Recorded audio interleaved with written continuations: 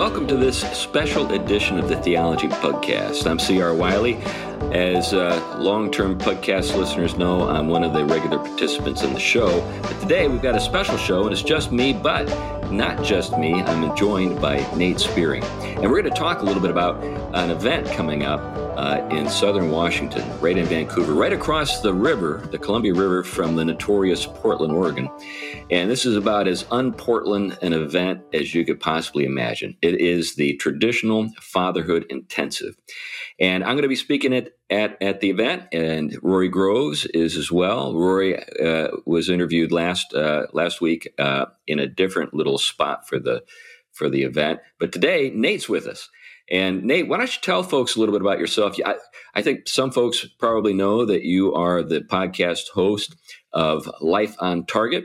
But tell us a little more about your background, and then give us a little teaser when it comes to what you'll be talking about at the Traditional Fatherhood Intensive.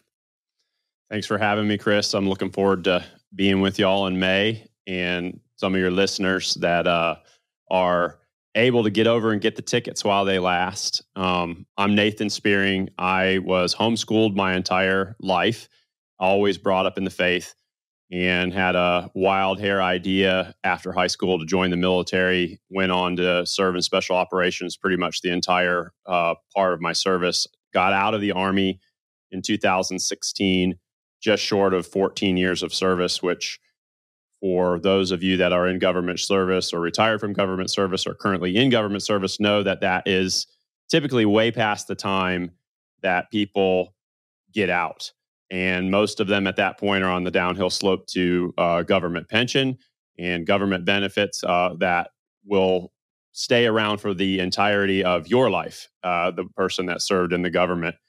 And so it was shocking kind of for my peers that I got out. It was shocking for most people that hear the story that I got out at 14 years. But the reality was that during those 14 years, I deployed 12 times to combat. And I had first 3 deployments, I was not married. I was single. The last 9, I had a wife. And then, basically the joke is kind of between deployments, coincidentally, kids started to show up, And I actually had some bosses that were remarking about how inconvenient, because my wife would be pregnant. The next deployment would roll around and I'd have to show up late because a birth was happening. And they're like, what's going on? Some of the military leadership didn't realize how warriors breeding is actually a good thing for our republic to continue. And anyway, so I was feeling torn, though. I loved the job. I was good at the job. I felt it fit my skill sets very well. I was from an athletic family. I grew up swimming competitively. It was a great blend of physical requirements as well as a thinking man's game as we're trying to outsmart the enemy, as we're engaging in all different means of warfare. I loved it. But as the kids continued to come and as there was no end in sight of deployments, all of my peers that stayed in have continued that same pace. It didn't sit right with me that as a husband and father, a member of my local community, I just couldn't do the right things. I couldn't fulfill the responsibilities in those sectors if I was gone 6 to 8 months out of the year. And so probably 2 or 3 years before I got out, I was really feeling that heavy, as the kids came along, as I kept having to say goodbye.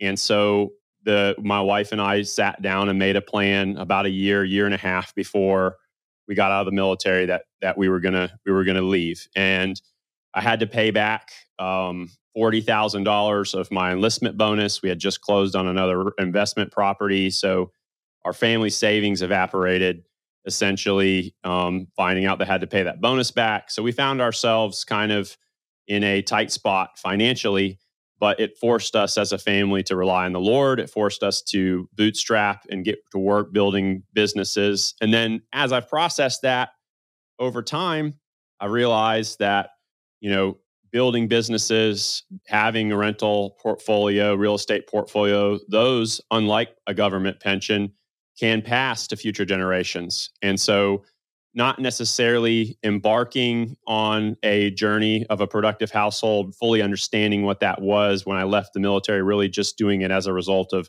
wanting to be with my wife and kids more. But then God graciously bringing me along and finding out here now almost 7 years later in business that I am having more fun than I ever could have possibly imagined. And to think about I just passed my 20-year mark when I could have got that retirement. The businesses that we've built, the time that I've had with my kids, the time that I've been in church, the wealth that we've actually amassed at this point eclipses the value of a government pension, especially when you consider that I can pass it to my children. So that's kind of the multi-minute background on where we are to date and kind of a little bit about what we've been learning along the way as a family.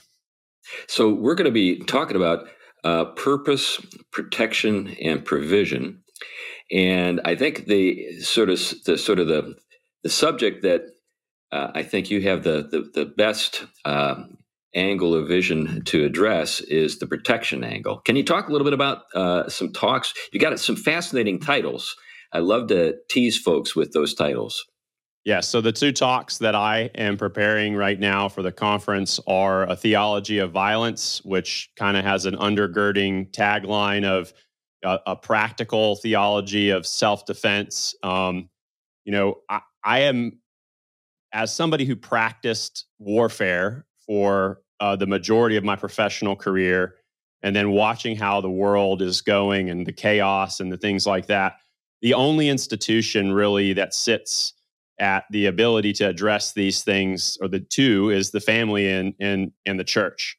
And it's obvious our government is out to lunch in a lot of ways. They're abdicating. They're calling leadership what is not really leadership. And so, and I've also just kind of been disappointed in the last 2 years or so, 3 years or so, the mainstream spiritual leaders and the advice that they've been offering, in a lot of ways capitulating and not wanting to talk about hard issues.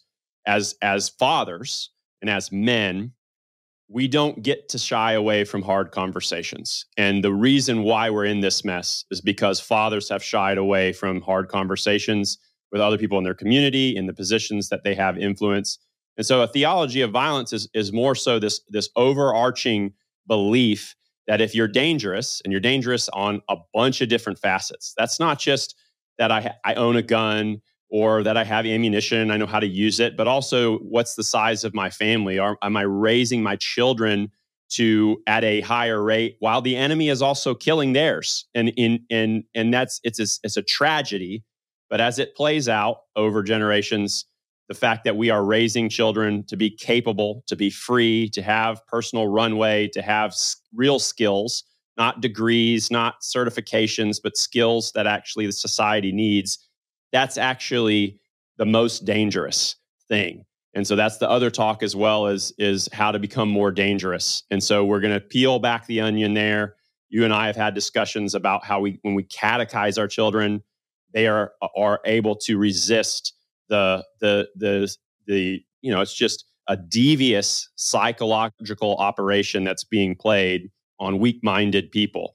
And so how do we continue this? How do we grow our families? And then how do we realize that as this plays out over time, if we're doing this right, that we can't help but progress things towards Christ's goal of reigning in all areas of life, and the victory being realized.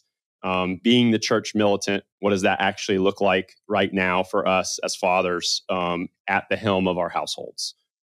Okay, that sounds great. I think it's going to be a great event. It's going to be May 5th and 6th. It'll start on a Friday night, and then we'll have the event on Saturday. We'll end early enough for folks to get home if they need to do that.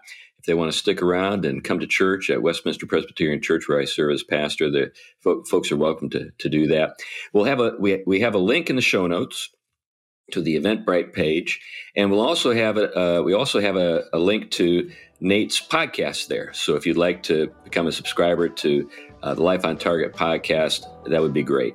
Anyway, thanks a lot for listening to this brief edition of the Theology Podcast, and Nate and I hope to see you in just about 7 weeks. Be fun. I know it's right around the corner here in Southern Washington. Thanks a lot. Bye-bye.